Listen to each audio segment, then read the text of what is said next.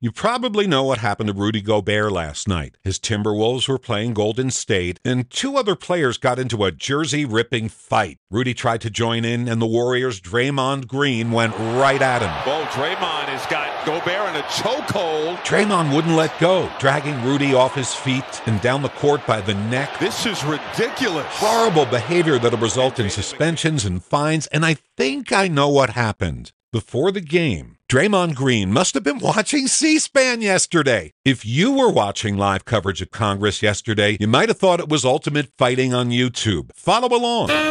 Kevin McCarthy's accused of throwing a kidney punch at a rival. The ex-speaker says it wasn't a punch, it was an elbow. At a hearing, Senator Mullen of Oregon challenged the Teamsters president to a fistfight at a committee hearing. Mullen is a mixed martial arts expert, and they were about to go until Bernie Sanders said, "You're a United States Senator. Sit down. Sit down." Meantime, in the House, Marjorie Taylor Greene called a fellow Republican a really bad word for scaredy cat.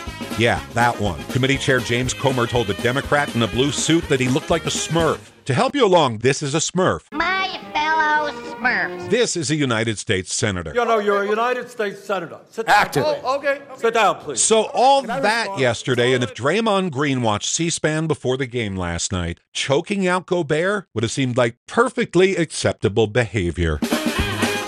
Jeff Kaplan's Minute of News, only on KSL News Radio.